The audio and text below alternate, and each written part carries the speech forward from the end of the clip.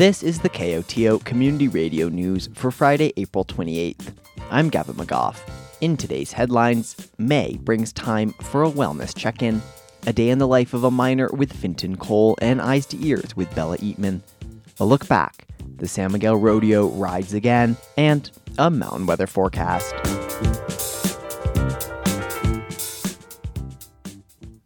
What does your off-season look like? For many, it's time to take it easy. Over at the Medical Center, Director of Primary Care, Dr. Sharon Grundy, sums it up as such. We tend to be a little bit slower, and the community at large tends to be working a little less and has maybe time to take care of themselves. The Med Center has long used this springtime lull to reach out to the community in what it bills as May Health Month. The event, taking place all of May, is an effort to get area residents into the Med Center for a holistic health check-in. The Health Month began as an event spanning just one weekend, but Grundy says they've expanded their offerings. So I think it was about 8 years ago we decided to kind of turn it into a more comprehensive evaluation that people could come in for, I think, an affordable price and be able to spend time with a provider, review labs, get a physical exam, get preventative tests like a pap smear or a breast exam, a skin check. So this is a great time that you get to spend with your provider to talk about nutrition, substance abuse, get your weight taken, and kind of develop a plan of healthy lifestyle. The tests and checkups Grundy refers to are all part of an annual physical exam. Most health insurance, including that received through the Affordable Care Act, covers the cost of such an exam. But, says Grundy, there's also a percentage of our community that doesn't have health insurance or may have health insurance that's not through the Affordable Care Act that has limitations to preventative care. So this month we offer a very discounted service for prevention to all players who don't have insurance. The discounted rate means that during the month of May, a full physical exam, lab work, and even some preventative testing will cost an uninsured patient around or below $200. Grundy says the health center aims to provide exams to some 80 to 100 uninsured patients over the course of the month. MedCenter nurse Jimena Rebolledo Leon adds the month-long push is part of a growing focus for the MedCenter. Health equity has become a big goal of what the Telluride Medical Center is looking to uphold as a foundation of the medical care that we provide. Rebolledo Leon adds that hiring Cali Granita as the center's bilingual health access facilitator has allowed the Med Center to expand its reach, especially into the Spanish-speaking community. Hiring her and having her just be such a trusted member in our community has absolutely increased the trust from our immigrant population specifically, but I think from our patient population as a whole. So we know that our numbers last year were significantly larger than previous years, especially due to the pandemic, and we expect this year to grow even more. Grundy and Rebolledo Leon agree. Despite being a bit extra busy, the month of May is an exciting time at the Med Center. It's very special. And I take a lot of pride in being able to offer this to the community. Well, and I think this provides us with the opportunity to connect with so many of our community members that make this town go around. So it feels like a really special time to show our appreciation by providing these services and to just practice this reciprocity of we care for you and thank you for caring for us. To schedule an appointment for May Health Month, simply call the Med Center at 970-728-3848. You can't touch this. You can't touch this. Lacrosse season is in full swing, and this week A Day in the Life of a Miner is featuring its own local athlete. KOTO's Julia Caulfield spoke with Telluride High School's Fintan Cole about his final year on the team. Look at my eyes, man. You can't touch this. Fintan, you are on the boys junior varsity lacrosse team again this year. How has your season been going so far? So far, we are undefeated. We are 4-0 right now. We had a home game against Montrose. Well, we were 4-0 in the past, but we had a home game against Well, I don't know what the home game will be, but we had a road game against Montrose in which we won 13-1. And you have got to score some goals yourself this year. Can you share what that experience was like for you? Well, that experience was that the Montrose goalie picked up the ball and he passed it to another Montrose player, but then one of our guys was there and he knocked it out. He picked it up and saw that I was open, so he passed it over to me and I chucked it in. What does it feel like when you are when you're on the field? Like, what is that experience like for you, being there, being part of the team, and playing lacrosse for the Telluride Miners? It feels like being part of a team. Like, I enjoy being part of a team, and I feel like I'm putting my athleticism to good use, and I feel like I am doing the team a favor by setting up the picks that are needed to win the games. What made you want to do lacrosse opposed to any of the other sports? Well, I saw a lacrosse game here at Judy Long in like 8th grade, and I thought that looked like fun, so I decided to sign up. What is it about lacrosse that you enjoy so much? It's about the running and passing the ball and putting it in the net. You are a senior in high school this year, so this is your final season on the lacrosse team. How does that feel? Well, I'm kind of disappointed and kind of bummed that my lacrosse career is about to come to an end as soon as I graduate high school if my grades remain up. So I'll be missing playing lacrosse in high school as I get older, and I'll always remember the good times that my team has had when I was playing for them. Well, Fintan, congratulations on doing so well this season, and here's to wrapping up another great lacrosse season for the Miners. Thank you. Can't touch this. Yeah, we out of here. Can't touch this.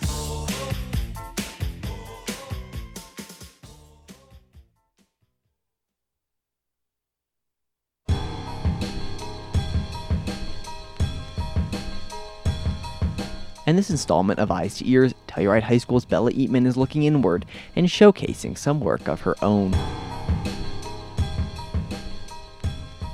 Good evening, everyone, and welcome to Eyes to Ears. This is going to be a different episode because I, Bella Eatman, will be describing a piece of my own art, a drawing by me, Bella Eatman. It has no name because I don't name my drawings. I didn't even expect this one to go on air.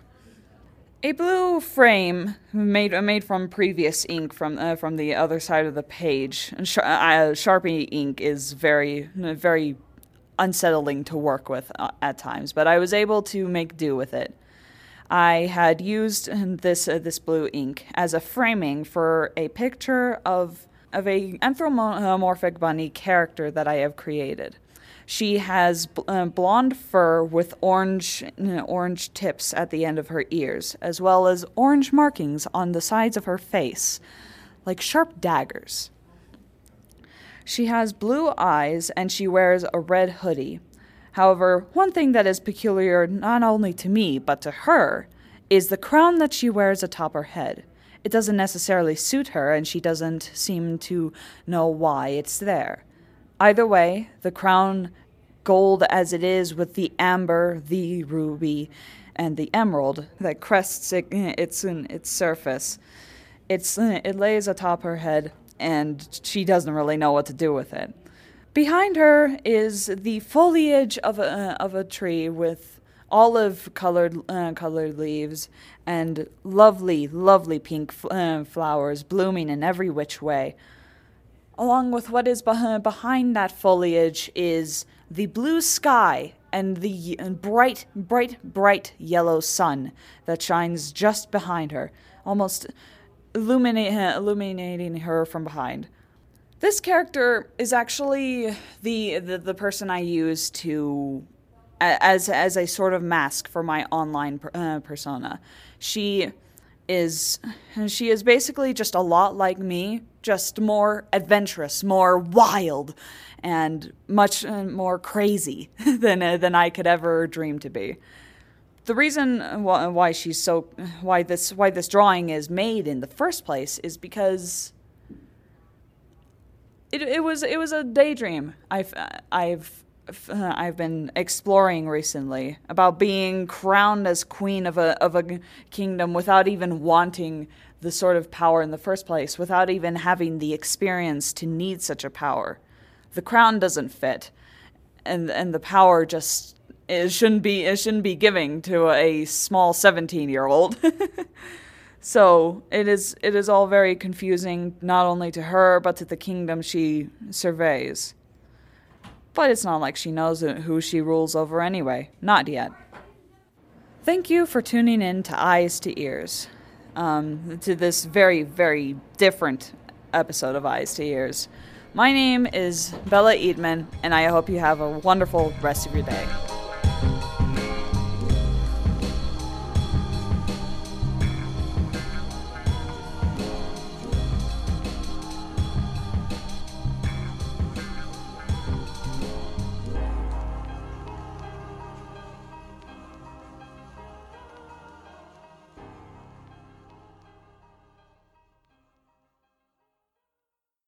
KOTO News was recently recognized by the Colorado Broadcasters Association for its excellence in news programming in 2022. This week, we're highlighting KOTO's award-winning stories from last year. Today's story was originally broadcast in August 2022 and is an audio postcard from the San Miguel Basin Rodeo.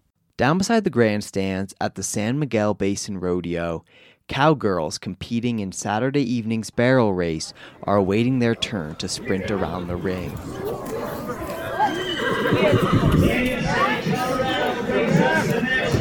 In a test of horse handling and athletic power, the steed and rider race in a cloverleaf pattern around 4 barrels set up in the arena.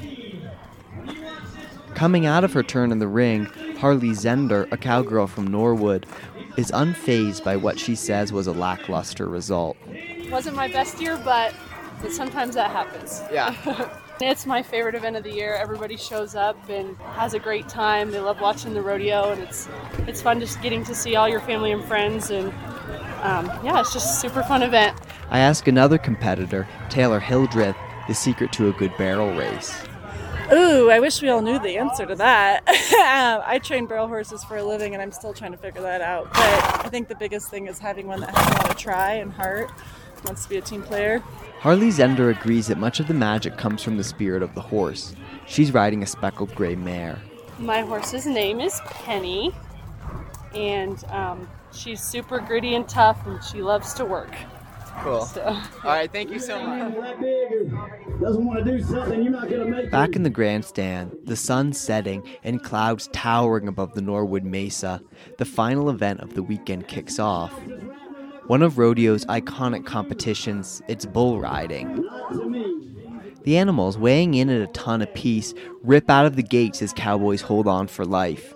The event is tooth-biting, 8 seconds of danger and suspense. In the ring right beside the bull and the cowboy, rodeo workers are face-to-face with the action. After the event, the cowboy protection team Edward Huffman and Devin Cisneros share what it's like to work face-to-face with such danger. Breathing helps big time. Adrenaline's huge. I mean, it's just such an adrenaline rush. But to keep your cool while it's happening and you're in a situation is pretty much turn your brain off. Don't let it tell you that you can't. Yeah, just react. A far cry from the driven and well-groomed mares of the barrel race, the bulls have a personality of their own. When I stopped riding bulls, that was like right after 8th grade, so then I just picked up fighting bulls right there. So did you have to grow up really comfortable around animals? Yeah. Do you feel like you understand what's going on in their head? Sometimes. Sometimes not. They have a different mind. Yeah. They show one thing and are thinking another. Yeah, they're smart. They're smart animals, that's for sure. After Saturday night, the fairgrounds fall silent for another year.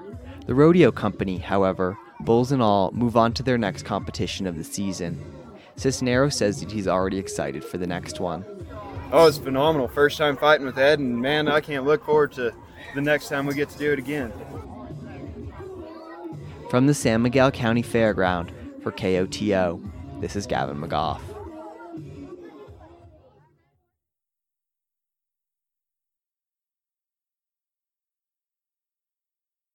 Say goodbye to the dirt road that runs below the old Idorado mine out east of Telluride. In the coming weeks, it will be paved, and County Road K69 will become asphalt all the way up to the Bridal Veil Trailhead parking lot.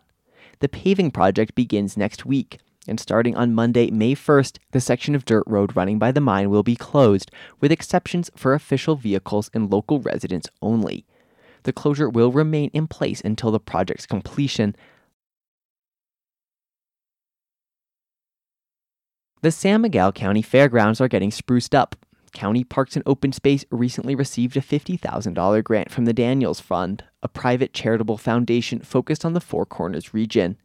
Improvements will include lighting and PA system upgrades, and the grant will also fund youth programming and events at the facility.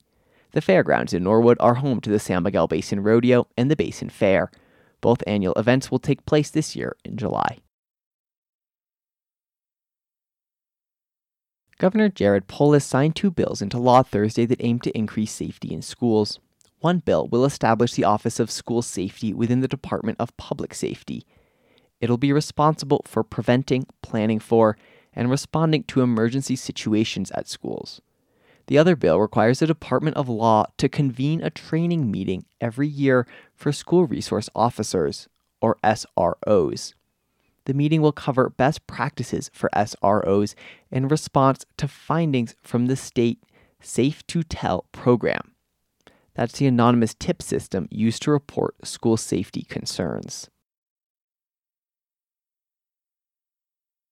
A big pulse of water has been rushing through the Grand Canyon this week. That's after federal authorities sent extra water out of Lake Powell in response to strong forecasts for snowmelt. KUNC's Alex Hager has more. It's called a high-flow experiment designed to help move sand and sediment around in the Grand Canyon.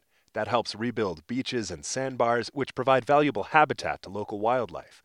Sinjin Eberly with the conservation group American Rivers says it's the first high-flow event since 2018. It certainly is a sigh of relief, and especially because the damage to the canyon over the last couple of years has been pretty dramatic. Lake Powell, the nation's second largest reservoir, should see a substantial boost after a wet winter, but water managers are still scrambling to cut back demand on the reservoir amid decades of drought. I'm Alex Hager. Pollinators play a key role in ecosystems around the world, but are under stress due to a number of factors. One of the nation's leading research centers into pollinators and invertebrates is right here in Colorado. For Rocky Mountain Community Radio, KGNU's Shannon Young took a trip to the Butterfly Pavilion outside of Denver to hear about the work they do locally and internationally. Multiple busloads of school children clamor around display cases of invertebrates at the Butterfly Pavilion in Westminster. The center is the first Association of Zoos and Aquariums accredited, standalone, nonprofit invertebrate zoo in the world. It's also a major field trip destination for schools across the Front Range. It features invertebrates of many kinds, from tarantulas to horseshoe crabs, but as the name implies, butterflies are a central focus. And most of them live in a large greenhouse-like structure called the conservatory. We're at Butterfly Pavilion in our conservatory where we have butterflies. We have about 2,000 butterflies flying around us of about 150 species. And it's a tropical rainforest, basically, in the heart of Westminster, Colorado. And you can come here any day of the year, except for Christmas and Thanksgiving, and immerse yourself in butterflies. They're just flying around. It's a beautiful sunny day, so they're really flying all around us right now. That's Dr. Richard Reading, Vice President of Research and Conservation at the Butterfly Pavilion. In addition to local education efforts, like hosting regular field trips, the Butterfly Pavilion also has programs with international reach. We are global, and we have several different entrees into butterfly conservation, one of which is we buy actually all the butterflies you see flying around here from butterfly farms around the globe. And I think there's 11 that we get them from. And those butterfly farms do a lot of conservation of butterflies where they're located because it's obviously in their best interest to protect the butterflies and their habitat. So they're actually purchasing habitat. They're providing this sustainable livelihood source for local people, and they sell them to us. So we do that. We're actually building a butterfly farm ourselves in Sumatra, Indonesia, and the money that's generated from that project will go to support Sumatran rhino conservation. So it's a way that we can generate money or profit that goes back into conservation. So that's another way we're helping. And then we're doing conservation work such as we do in Mongolia, where we're actually working with 5 species of endangered butterflies listed by the Mongolian government. And we're trying to understand the population sizes, the population dynamics, the habitat needs. And then if we really want to know if there's any habitat that's been unoccupied that we can reintroduce butterflies into so we can increase the population levels of those butterflies. So we do a lot, Butterfly Pavilion does a lot of different projects around the world that help conserve butterflies and other invertebrates. So we work with all kinds of critters in places all over the world. This month, the Butterfly Pavilion hosted a small group of Mongolian scientists working on Parnassius butterfly conservation. As with many other pollinators, the health of these butterflies can indicate the well-being of their ecosystems. Among the invited researchers was Dr. Gantigma Chulunbatar, director of the Invertebrate and Avian Laboratory of the Mongolian Academy of Sciences. We have 6 species of the Parnassian genus, and then some of them it's declining. And then it's very important to do the research survey on those species in order to conserve them. So why are they declining? I would say our first reason is the overharvesting, also the climate change, and then drought, and also the overgrazing. Such problem we have. It's important to provide some context there. So people collect butterflies like they do postage stamps, and they trade them around the world. They send them in the mail to other people. And so particularly people from other Asian countries, but not so much in Mongolia, come to Mongolia, over-collect. They collect too many butterflies so they can trade them for other butterfly species to get a big collection of butterflies, much like people who collect postage stamps do. So this is a big source of decline. And then the overgrazing, of course, it destroys the habitat of the butterflies. And why does the Butterfly Pavilion, of all the butterflies in all the corners of the globe, why would the Butterfly Pavilion invest in this particular genus of butterfly? Well, partly because they're in trouble, and we want to help species that are in trouble, and partly because we have the landscape of Mongolia is very similar to the landscape of Colorado. So we have the same kind of grasslands in the east, mountains in the west. We have similar genera, so some of the species are really similar to what you have in Mongolia, the ones we have in Colorado. So we do have Parnassius butterflies, different species, but closely related to the butterflies that live in Mongolia. So we can bring that expertise that we have about butterflies here and bring it to Mongolia, and they have a lot of expertise that they can share with us as well. So it's an exchange program. It is an exchange program, and we are very lucky at Butterfly Pavilion to get support from a group called the Trust for Mutual Understanding, and they fund basically exchanges of people to increase basically conservation or cultural aspects of those places. And so programs like this, where we exchange people back and forth, are really helpful in generating a better kind of esprit de corps between Mongolia and the U.S. and actually help us do a better job conserving our wildlife, as well as hopefully we're doing a better job helping them do a better job of conserving their wildlife. And let's bring this full circle back to where we're standing right now. Kids are everywhere. We're inside of this pavilion, inside of the butterfly room. What's the importance of not just these high-level educational exchanges, but also bringing in children to become interested in butterflies? We're very interested in children and education of children. In fact, Gantigma and Bayram are right now working on a children's book with our education people for basically focused on Parnassian conservation in Mongolia. There's a similar book that exists.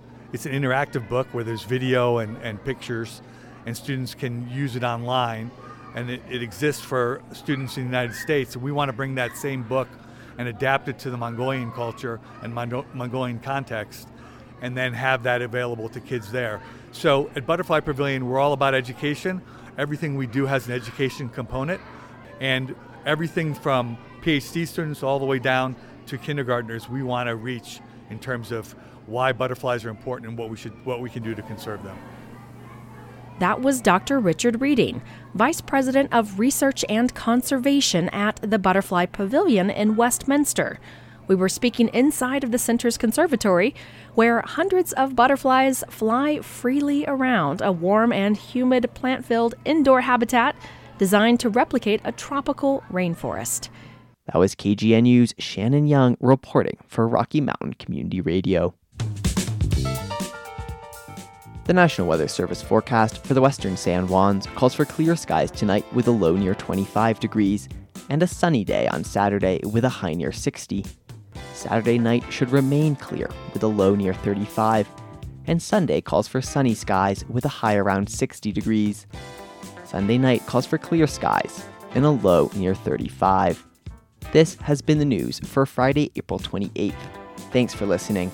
If you have a story idea or a news tip, call the news team at 970-728-3206. And now, a personal commentary.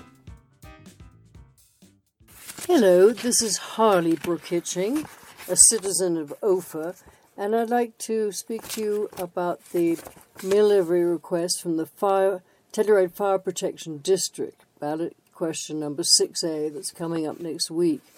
The fire district also includes the EMTs, and I think everyone will agree with me they do an excellent service.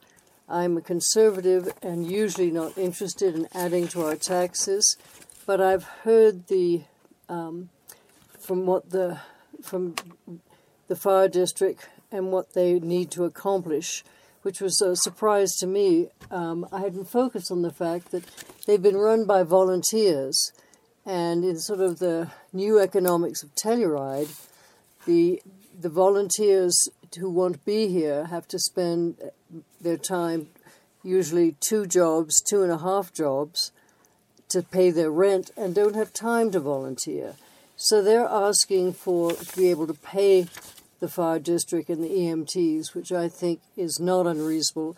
I'm certainly going to vote in favor of it, and I ask that you consider that as well and vote in favor of ballot question 6A, an increase for the Telluride Fire Protection District, which includes our EMTs. Thank you very much. Opinions broadcast over KOTO are those of the speakers. You are also invited to express your views after the news or on Access each weekday at around 4 p.m. If you'd like to comment, please contact a staff person here at KOTO. We encourage you to speak out on important public issues.